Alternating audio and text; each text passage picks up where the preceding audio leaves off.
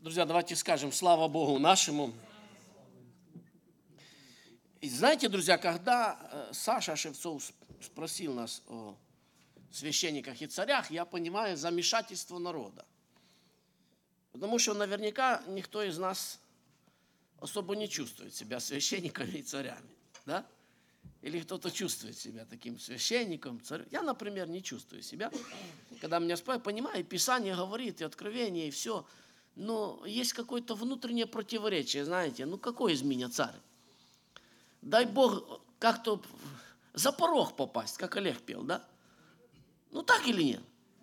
Но знаете, друзья, вот что интересно, если вы были внимательны, когда читалось это место, синодальный перевод говорит «крышка ковчега», а английский перевод говорит «mercy seat». Или, как перевести бы его так, чтобы было похоже на древнерусский, да? «Седалище милости», наверное, будет правильно. Понимаете, друзья, что венчает эту всю конструкцию этого ковчега, то, что Писание называет седалище милости. Потому что на самом деле, друзья, когда мы это все слышим и понимаем, то мы приходим конкретно к выводу. Нам нужно что? Милость. Иначе мы со всем нашим царством и с нашим всем остальным, у нас вот такие будут моменты, друзья. Но я хочу немножко сегодня, я выпросился у Юры. Юра должен был проповедовать, но я выпросился. Почему? Потому что у меня зрела проповедь. И когда Шевцов начал проповедовать за акацию, мне почему-то показалось, что моя проповедь, она продолжит его мысль, друзья. Я назвал свою проповедь «Точка, излома». Понимаете, друзья, вот скажите, как вы думаете, на чем созиждется все, во что мы верим? На чем это все созиждется? Ну, вера – это инструмент. А на чем, вот, скажем, давайте я вас спрошу, откуда вы знаете, что на небе будет хорошо? Ну, откуда вы знаете? Ну, мы верим, да? Но что дает нам, так сказать, уверенность? Писание. А на чем Писание зиждется? На откровение. А на чем откровение зиждется? Мы в конечном итоге мы придем, друзья, и скажем, что все зиждется на Боге, правильно? Причем не просто на Боге, друзья. Смотрите, я вам объясню. Почему плохо будет в аду? Я верю, друзья, что все доброе зиждется на то, что я назвал бы для себя природа Бога. Да? Согласны со мной? То есть откуда я знаю, например, что откуда я знаю, что Бог завтра не станет плохим Богом? Или может станет, а? Он не может этого. Почему он этого не может? Это не в его природе, понимаете? Почему я знаю, что на небе будет хорошо? Потому что небом правит добрый Бог. Почему я знаю, что в аду плохо? Потому что там правит злой сатана, у которого другая природа. Все просто, правда? Друзья мои, есть вещи, которые зиждутся на Божьей природе. И эта природа божественная, она неизменна. Слава Богу. Аминь. Я не знаю, если бы Бог был как человек. Сегодня одно, завтра другое. Что бы было с этим миром? Беда. Друзья, но знаете, что интересно? Интересно, что природа человека, она изменяема. Изменяема или нет? Она изменяема. Вы знаете, что я заметил, что в последнее время сатана старается вложить мысль в нас, что природа человека неизменна. Знаете такое выражение? Кривого могила исправить.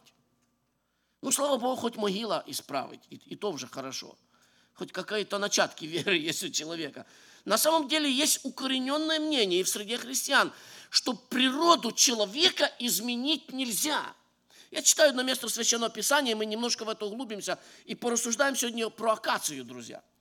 Такую, знаете, вязкую, такую не сильно изменную, такую, которая нуждается в обработке. И часто, друзья, эта мысль звучит, что Бог нас обрабатывает, и мы выпускаем в этой мысли, знаете что? Мы выпускаем самое главное, какова наша роль в Божьей обработке. Потому что я вам скажу наперед, если ты не захочешь, твоя природа никогда не будет изменена. Но если ты захочешь, и будешь участвовать вместе с Богом в этом процессе, то твоя природа будет изменена. И сейчас я поговорю, друзья. Сначала я хочу, чтобы вы поняли, что означает наша природа. Смотрите, 32 стих, я один стих читаю, Марка.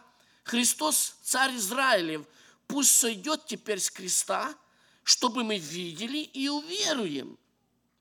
И распятые с ним поносили его». Один стих. Вы знаете эту историю, это Голгофа, друзья. Это момент, когда Христос распят, он на кресте находится, друзья. Я думаю, что этот момент, он очень четко обозначает. Есть очень много, я выбирал, какие места взять, чтобы показать именно природу нашего Спасителя. Друзья, поймите, что такое природа? Природа – это нечто внутри нас, нечто скрытое, которое мы, как Саша говорит, мы обкладываем ее золотом, чтобы ее никто не видел, эту акацию. Зачем она нужна, да? Но вы замечали вот такие простые моменты, например, очень-очень показательные. Человек забивает гвоздь, да? И нечаянно попал себе по пальцу. И природа человека сразу что? Срабатывает. Да? Или хорошо, если сам себя по пальцам. А если кто-то ехал и тачкой на тебя наехал, или еще что-то сделал, кто-то другой, друзья. И бывают служителя церкви, мы смотрим и говорим, вау, так он еще пресвитер? А у него как полезла изнутри природа его, да? А человек потом уже смутился, думает, ой-ой-ой, как же это, надо же это быстро золотом как-то заложить назад, правда? Но природу свою, друзья, не изменит. Знаете, я вот себя нашел, любите врагов ваших, правда? Это хорошая проповедь. Друзья, мы любим врагов наших. Любим или нет? Любим. Мы любим наших врагов. Но когда нашему врагу плохо, нам так хорошо бывает. Друзья, это наша, вы понимаете, что я сейчас говорю про житейские вещи. Это жизнь, да? И когда, знаете, вот эти вещи, они вроде как житейские, мы на них не обращаем внимания, но когда вы возьмете Спасителя и посмотрите на нашего Спасителя, то вы поймете, что природа у него была абсолютно другая, не похожая абсолютно на нас. Друзья, вы поймите, друзья, знаете, я не знаю, если вы переживали, может, женщинам это ближе, переживали моменты острой физической боли, знаете. Человек в момент острой физической боли, я переживал, когда я попал в аварию, он сильно сконцентрировал на себе. Ему болит, понимаете? И мы таких людей обычно жалеем и так дальше. И в момент, когда тебе сильно болит, твоя природа сильно срабатывает. И знаете, когда мне сильно болит, я обычно, и это мы снисходим к этому, обычно люди требуют, чтобы мне болит, да? Поэтому ты должен, и все должны вокруг меня плясать. Друзья, но я хочу, чтобы вы обратили внимание на Спасителя нашего, который был на Голгофском кресте. Это момент, когда его руки были пронзенные, когда его ноги были пронзенные, когда он переживал нечеловеческую физическую боль. И в этот момент, друзья, он был сконцентрирован не на себе. Он не углублялся внутрь своей боли. Друзья, он был сконцентрирован на окружающих. Единственно я думаю, что если бы мы были на его месте, знаете, представьте себе просто такую ситуацию, когда тебя распяли, и приходят люди, которые тебя распяли тебя незаконно, распяли тебя неправильно, неправедно, и приходят люди и начинают к тому всему, что тебе болит, добавлять еще свои насмешки, при том всем, что в твоей руке или в твоей власти. Через одно мановение пальца, одним перстом только стоит пошевелить, и эти люди превратятся в пепел. 1000 ангелов придут, легионы готовы, они стоят вот там вокруг Голгофы и ждут, что Христос скажет. И если Он скажет, то те, которые Его распяли, они очень глубоко будут сожалеть. Я даже не знаю, какое наказание можно придумать таким людям. Но говорит природа нашего Спасителя. Друзья, я знаю, что когда мы бы были на том месте, и мы могли бы мстить, срабатывает наша человеческая природа порою, друзья. И мы говорим отмсти, мы говорим ударь, мы говорим то, пускай ему то. Может быть, мы вслух это не высказываем, но оно где-то есть внутри. Я, друзья, про себя проповедую. Может быть, вы не такие. Друзья, но Спаситель наш смотрит на этих людей и говорит, что? Прости, не вмени. И я верю, друзья, знаете, мы временами такие христиане. Знаете, мы временами говорим правильные вещи, потому что их надо сказать. Не потому, что мы так чувствуем, да? Приходит человек, просит у тебя прощения, у тебя внутри, что бы дал мне Бог возможность, что я бы ему... Но я знаю, что правильно сказать, прощаю. Я говорю, прощаю. У меня внутри нету, но я говорю, друзья, я к этому еще подойду. Христос был не такой. Он говорил эти вещи, потому что это было в его сердце. Потому что его двигала изнутри его природа. Потому что он не человек, друзья. Он умел любить. На самом деле, послушайте, он умел... Я не умею любить людей, которые делают мне зло. Извините, я признаюсь в этом. Я не умею. Я могу их любить, друзья, устами. Я говорю, я прощаю, я стараюсь, я молюсь и так дальше. Но как-то такого внутреннего чувства у меня нету. В Христе есть это внутреннее чувство, потому что он полюбил нас, когда мы были еще его противниками, друзья. Он любит нас даже тогда, когда мы отступаем, когда мы грешим, когда мы оставляем, когда мы делаем неправо. Его любовь никогда не перестает, друзья. Его природа дает мне уверенность, друзья, что вот это mercy seat, Божья милость, она меня приведет. Потому что да, я не такой. Я везде не такой, но я имею надежду, друзья.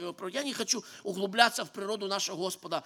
Очень много можно посмотреть и увидеть это все. Да? Можно увидеть, как Он работает, например, с женщиной, которая взята в прелюбодеянии. Друзья, вы должны понять, что Он, исполняя закон, исполнял его сердцем.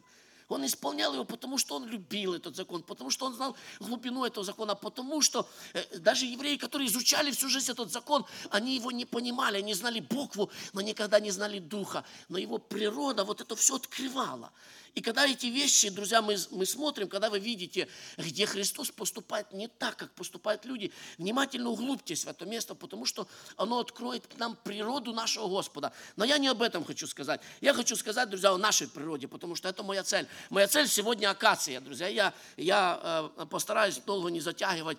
У меня есть желание показать вам практическую сторону, которая должна быть в нашей жизни. Знаете, что временами, когда Бог открывает нам свою святость и показывает, какими мы должны быть, мы с вами попадаем в депрессию, правда или нет?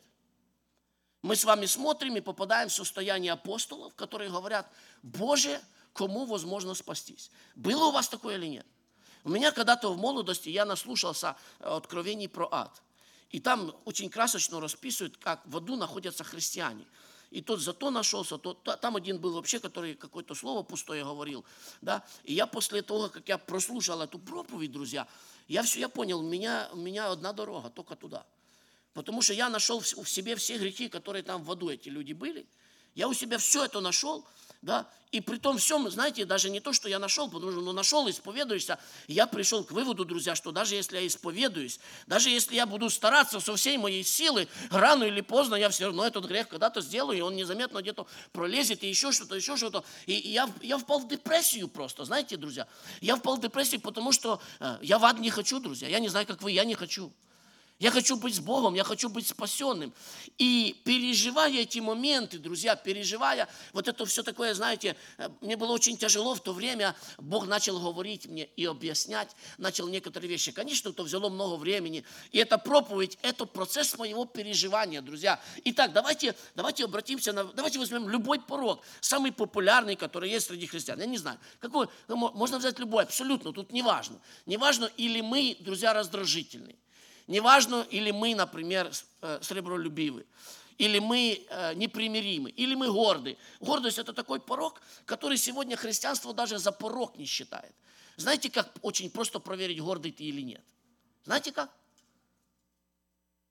Попросите, чтобы кто-то вас обличил. Посмотрите, как вы реагируете на обличение. Все очень просто. Если ты гордый человек, это обличение, оно тебя взбунтует. Вы видели таких христиан сегодня? Которой нельзя дать обличение, по той причине, что любое обличение абсолютно, понимаете, друзья, поймите правильно, если я в чем-то не замешан, то оно никогда, если вы придете и начнете обвинять меня, не знаю, в том, что я наркоман, я просто плечами сожму и говорю, помните Давида, которому обличали его братья, и говорили, что сердце у тебя что? Кровожадное, ты пришел посмотреть на... Мы знаем, что ты пришел. Они на самом деле не завидовали, да? Давид посмотрел на это все и сказал, не слова ли это? И все. Он никому ничего не доказывал по той причине, что то, в чем его обличали, в нем не было. Но обычно реакция гордого человека на обличение, вы знаете, она такая очень острая, понимаете? И я вам скажу даже честно, я заметил, особенно это касается братьев некоторых, которые на позиции, стоит один раз сказать что-то против, ты на всю жизнь становишься врагом этому человеку. На всю жизнь. Года пройдут, он будет помнить, что когда-то на братской ты ему что-то высказал. Это правда, друзья, я знаю, о чем я говорю, я в братском служении уже, слава Богу, больше 20 лет, и я не боюсь это говорить и на открытый текст, потому что это неправильно, друзья. Это природа человека, с которой он никогда не хочет бороться, он не хочет с ней расставаться. Друзья, любая ситуация, давайте возвратимся, чтобы не брать гордость, хотя гордость тоже прекрасный пример. Давайте возьмем, например, очень, очень популярный момент, который называется раздражительность, да. В каждого из нас есть ситуации, которые нас приводят в такую экзальтацию. Да? Мы разговорно говорим так, меня просто довели. Довели меня, да? У нас была такая одна семья, с которой мы рассуждали, там были постоянные ссоры, да? И там было до того доходило, что муж хватался за нож, там и матюки, там, и так дальше. Христианская семья, да. Это правда. Может, даже братья кое-кто догадается, про кого я говорю. И когда начинали разбирать это дело, то муж говорил, она просто доводит меня.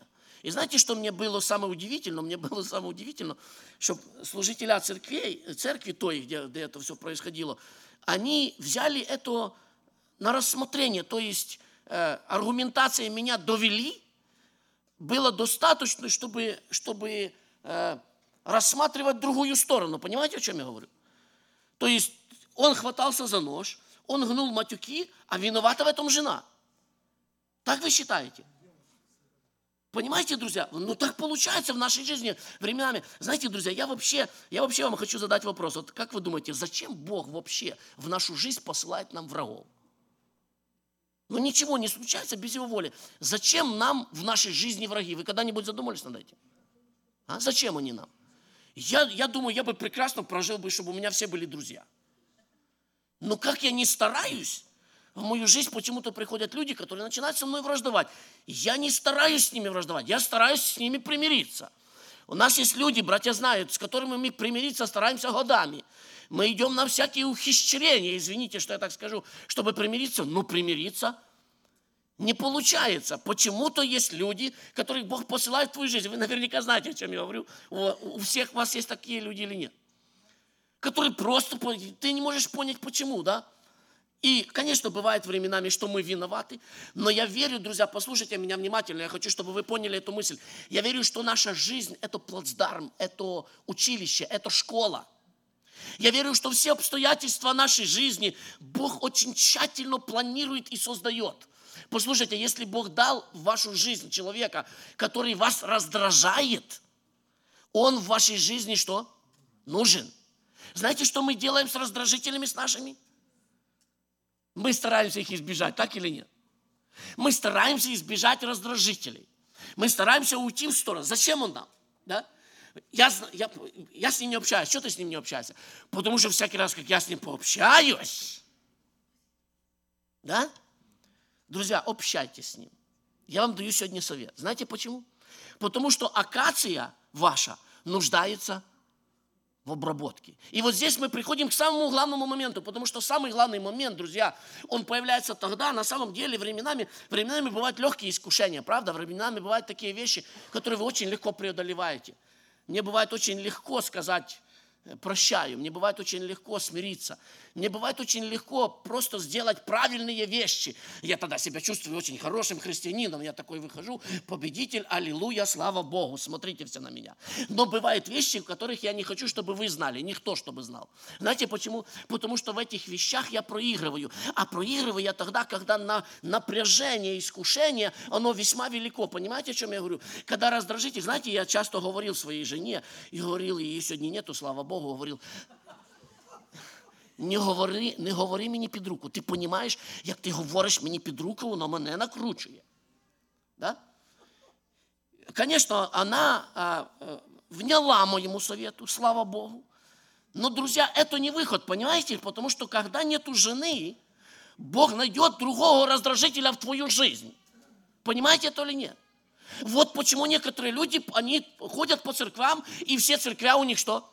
Все церквя плохие. Знаете почему? Потому что в каждой церкви этот человек находит для себя раздражителя. Он одного оставил в той церкви, а Бог ему раз, и уже другого приготовил. На, готов. И он только в члены вступил, он думал, все такие красивые, а тут раз появляется этот раздражитель, такой же самый, который был в той церкви, в той и в той. И человек не понимает, что не от раздражителя надо идти, а надо работать со своей акацией. Надо работать со своей природой, друзья. Надо что-то делать тебе самому. И здесь очень интересный момент.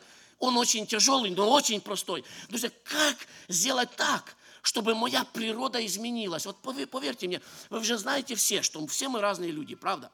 Вы видите, Юра более спокойный человек. Он такой рассудительный, размеренный. Пышный, он такой, да? Все знаете, мой характер у меня такой. Оно, с одной стороны, хорошо, потому что где надо, там пышно, где надо спокойно, там Юра. И мы пользуемся тем, что природа у нас разная. Но есть вещи, которые в нашей природе должны быть изменены. Потому что временами мое может ранить вас, правда? Может ранить. Моя природа, которая во мне, она должна работать на добро. И вот то, что ранит, то, что не должно быть, оно должно быть изменено. Я никогда не стану по природе такой, как Юра, такой спокойный, такой рассудительный. Но то, что в моей природе должно быть изменено, чтобы оно не ранило людей. Помните, я вам когда-то рассказывал, Ваня, наверное, помнит, когда я был молодой человек, я сильно читал Писание, и мне нравилось Писанием всех задевать, знаете. Писанием. И Дух Божий показал на меня откровение когда-то в молодости, что у меня красивая золотая паяльная лампа. И я по народу хожу, и народ так паяльную лампу. Да, и такой довольный, потому что у меня золотая же лампа у меня. Да? Это моя природа, понимаете? Можно взять Слово Божье и сделать так, что человеку больно. Можно взять то же самое Слово и человека что? Полечить, уврачевать. Или же временами, конечно, можно сделать и больно, но должна быть в этом причина. Друзья, я не хочу в это углубляться, это целая отдельная тема, но я хочу, чтобы вы поняли, что есть момент, когда наша природа изменяется. И я молился Господу, и это мое мнение. Я вам его дам, и вы можете его принимать или нет. Но я считаю, что природа человека изменяется именно в этих точках высокого напряжения. Знаете, я вам объясню, о чем я говорю. Знаете, момент, когда тебя довели, когда ты уже красный весь, когда из ушей у тебя пар уже готовый выскочить, да?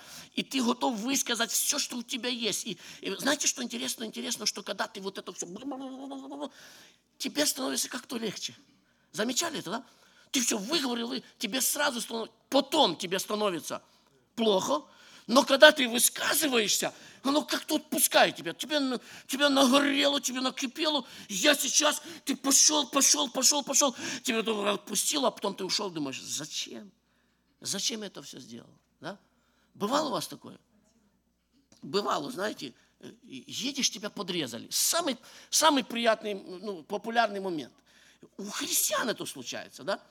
Тебя подрезали, ты его обгоняешь, проезжаешь и палец ему показал. И отпустило тебя, думаешь, я уже первый, все, я все равно первый. Потом ты сошел на экзит, и сидишь и думаешь, я же в собрание еду, что я сделал? Да? Друзья мои, так вот, когда момент начинается, Бог специально моделирует в нашей ситуации вот эти моменты, когда напряжение весьма великое, когда вас подрезали, и ты смотришь, как он это сделал? Он несправедливо. Я сейчас его научу. Когда кто-то тебя до раздражения довел, когда кто-то тебя обличает, ты гордый человек, а тебя обличают правильно или неправильно, но ты чувствуешь, что внутри закипает у тебя. Друзья, момент, когда вот это закипает, тебе надо найти у Бога силы, чтобы поступить что? Правильно. Знаете почему? Потому что если ты это сделаешь, то ты увидишь, как что-то внутри тебя надломится. Я назвал свою проповедь «Точка надлома», друзья. Понимаете? Когда я готов сейчас взорваться, и я туда внутренно обращаюсь, внутри ко всему, что есть от Господа, ко всем инструментам, ко всей Его помощи. И говорю, Господи, я закипаю, я сейчас взорвусь, дай мне силы. И я верю, что Бог даст вам силы. И если вы правильно поступите в этот момент, что-то произойдет в вашей внутренности, вы увидите. Друзья, я то, что рассказываю, это практическая моя жизнь. Я знаю, о чем я говорю. Я знаю, о чем я говорю, потому что я замечал, что когда я так поступал, накал вот этого искушения, он резко падал. Раньше те вещи, с которыми мне было трудно мириться, я мог уже мириться.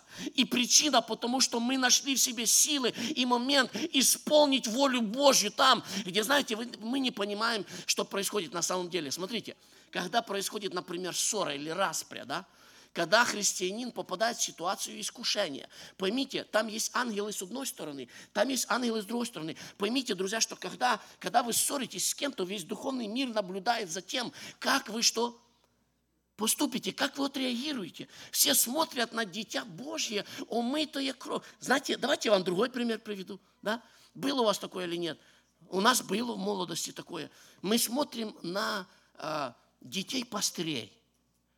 И говорим, если сыну пастыря, то можно, то мне, рядовому члену, что? 100 раз это можно, правда? И некое развращение входит в народ Божий по причине том, что там, где звание, присвоенное человеку, не совершило того действия, которое... То же самое в духовном мире, друзья, поймите, за нами наблюдает 1000 глаз. И этот момент очень важный. И я еще больше вам скажу, поверьте мне, друзья, что Бог никогда не будет использовать человека, который не прошел эти моменты и в этих моментах не устоял. Поймите, наша жизнь, большинство из нас, это жизнь, которая идет по кругу. Знаете, по какому кругу? Мы доходим до испытания, срываемся и идем опять на следующий круг. Доходим опять до этого испытания, опять срываемся и опять идем на круг. И некоторые христиане по 50 лет ходят по кругу, так никогда и не поняв, что воля Божья в этот момент тебе остановиться, призвать силу Божью и явить святость Господню, потому что когда ты это сделаешь, то все небеса увидят, что победа пришла не от твоей природы, но от природы Христа, которая проникает в тебя и которая изменяет тебя. И этот шаг сделает тебя на шаг ближе к Его природе. Друзья, поймите, мы говорим, мы никогда не станем такими, как Христос. Друзья, мы должны стать такими, как Он. Нам отделенный короткий период времени. И я не хочу, чтобы мы горели в конце наших дней. Как многие христиане горят, они болеют, они не могут умереть, у них проблемы, еще что-то, потому что человек обязан перемениться в образ Христов. И поэтому Бог по милости своей берет нас, ложит на ложе, как Саша говорит, зажимает в тиски эту акацию, и эта акация стонет и плачет, а выхода другого нету. Поэтому пока есть возможность и есть ваша воля, друзья, в следующий раз, когда Бог вас поставит в точку накала, в точку напряжения, да, когда будет кипеть, когда будет жалко, знаете, финансы, да, ну давайте еще чуть, очень коротко, еще 1 минуту возьму. Знаете, что финансы – это тоже момент напряжения, так или нет? Обратите внимание, что за финансами стоят определенные чувства. И нету ни одного человека сегодня, никто не родился, поверьте мне, не существует без таких, знаете, людей, которые бы не были подвержены вот этому чувству. А чувство это, оно очень простое. Я не знаю, как его назвать, жадность его назвать. Но это же не жадность. Сегодня Олег рассказывал нам про свою церковь, да? И говорит, что кто-то в церкви пожертвовал $0,5. Взял $1, разорвал его наполовину и, наверное, планировал в следующий раз кинуть другую половину. Да? Вот скажите, какое чувство принудило это сделать человека? Что это жадность? Знаете, что такие люди, которые вот здесь, бывает, не жертвуют ничего, они готовы стратить $1000 где-то вне. На какие-то вещи заоблачные, я не знаю, подписку на игры какие-то, в казино поехать спустить $1000, на ветер просто. Я бы не сказал бы, что они жадные, я сказал бы, друзья, что это моменты, которых мы не понимаем, потому что когда между нами идет вот эта кошелочка, это тоже момент твоего, поймите, друзья, Христос стоит, и Он в храме выбрал очень необычное место. Где Он стоял? Он стоит у сокровищницы и наблюдает. Он ничего не говорит. Обратите внимание, он никому ничего не говорит. Он просто наблюдает, как люди жертвуют, и выделяет из этой толпы одну женщину. Знаете, почему он ее выделил? Потому что Писание говорит о том, что она отдала свое дневное пропитание. То есть, друзья, мы столько никогда не жертвуем. Понимаете меня? То есть она осталась голодной в этот день. Друзья, я вам так скажу, сколько бы я ни положил сегодня, Да, дневное пропитание. Поймите, друзья, сколько бы я ни положил сегодня в кожолку, я все равно приду домой и наемся, и у меня будет что покушать. Мы никогда не положим столько, сколько эта женщина. Мы даже не призываем вас, понимаете, к этому.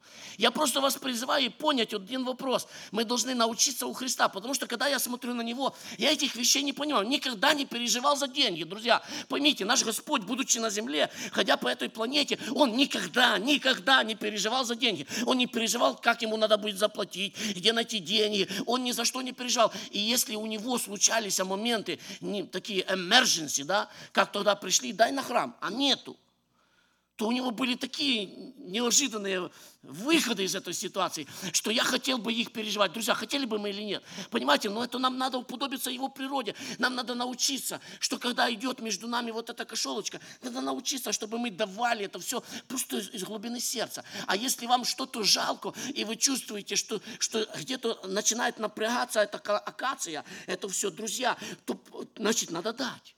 Помните, я когда-то говорю, не буду, хорошо. Но вы скажете, что мы переходим в новое здание, и я вас сейчас на деньги. Да? Мы всегда уповаем на Господа. Смотрите, в этой церкви мы всю жизнь, мы не делаем никаких членских, ничего. У нас один раз в воскресенье сбор, потому что мы решили с братьями, если эта церковь нужна Богу, у нас будут финансы. И Бог никогда, друзья, нас не постыдил. Хотя, если бы вы знали, как мы с Юрой переживали, когда мы первый лист подписывали. Мы сейчас переживаем, и второй лист подписываем. Да? Мы переживаем, потому что это финансы, это деньги. Но Бог верен, друзья, поверьте мне. Он никогда не оставит. И если вы чувствуете вот это финансовое напряжение, Бог просто понукает вас дать на миссию, дать в церковь. Как? А белые? А что? Научитесь уповать на Него, потому что это природа Господа. Это Его сущность стучится к тебе, в твою сущность. Его природа хочет соединиться с твоей природой. Может быть, как Саша сегодня говорил, может быть, я еще не такой совсем уже золотой со всех сторон. Знаете, может быть, у меня только одна сторона обложена золотом, и я всегда к вам поворачиваюсь этой стороной. А братья всегда видят мою другую сторону. Да? Но я работаю над этим, понимаете? Я работаю. Это важно, друзья. Это важно понимать, что мы в процессе. Я работаю, потому что Бог нам прощает. И тогда легче жить. Знаете, человек сделал против тебя какую-то гадость, а ты подходишь, поговорил с ним, а он говорит тебе: Саша, прости, я не прав, но я что?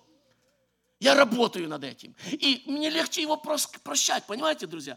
Когда вот так вот происходит, сделал что-то плохое против тебя, но он говорит: я сделал, да, но я работаю. Я так с женой говорю: да, я, конечно, там накосячил, извини, сори за такое слово, что с проповедью говорю, но я работаю. Ты же, жена, видишь, кто-то другой может не видеть, но ты же видишь, что я над этим работаю. Вот и там, ты же видишь. И она подумает, говорит: ладно, работай. Да? И мне хорошо, и ей. И нет у нас ссоры, друзья.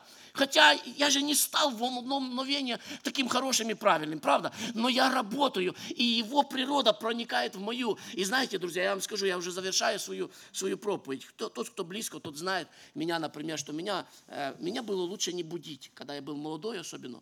Лучше я мог подраться даже с мамой, не то, что подраться в прямом смысле слова, но меня было лучше не будить. Если я сплю, меня лучше не трогать. Меня мама никогда не будила, она наводила будильник и уходила на работу. Да? Потому что меня постоянно, когда меня кто-то разбудит, я вставал очень злой, Олег смеется, он знает это все. Да? И я такой был, знаете, взрывоопасный элемент. И когда происходит, знаете, у нас с женой вот такие моменты, и она говорит: вот там ты не прав, вот там ты не прав. Я сразу говорю, ты помнишь, какой я был, а какой я сейчас? Меня, говорю, можно безопасно сейчас разбудить, правда?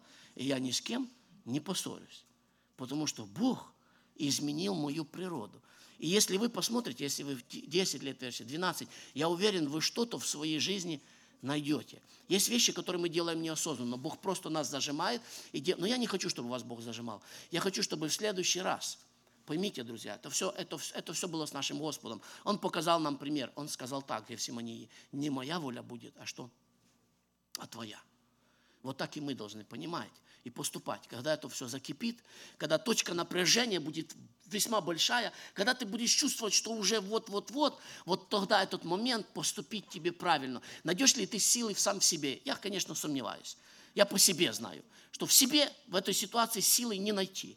Найди силы в нашем Спасителе, в нем есть сила, потому что его природа, и знаете, друзья, что в этом показательно? В этом показательно то, что рано или поздно ты превратишься в правильного христианина. Знаете, как приятно осознавать, что ты реагируешь на некоторые вещи правильно, друзья. В этом большая награда внутри твоего сердца. Когда друзья тебя оскорбляют, а ты способен сказать им от сердца: я тебя люблю, брат дорогой.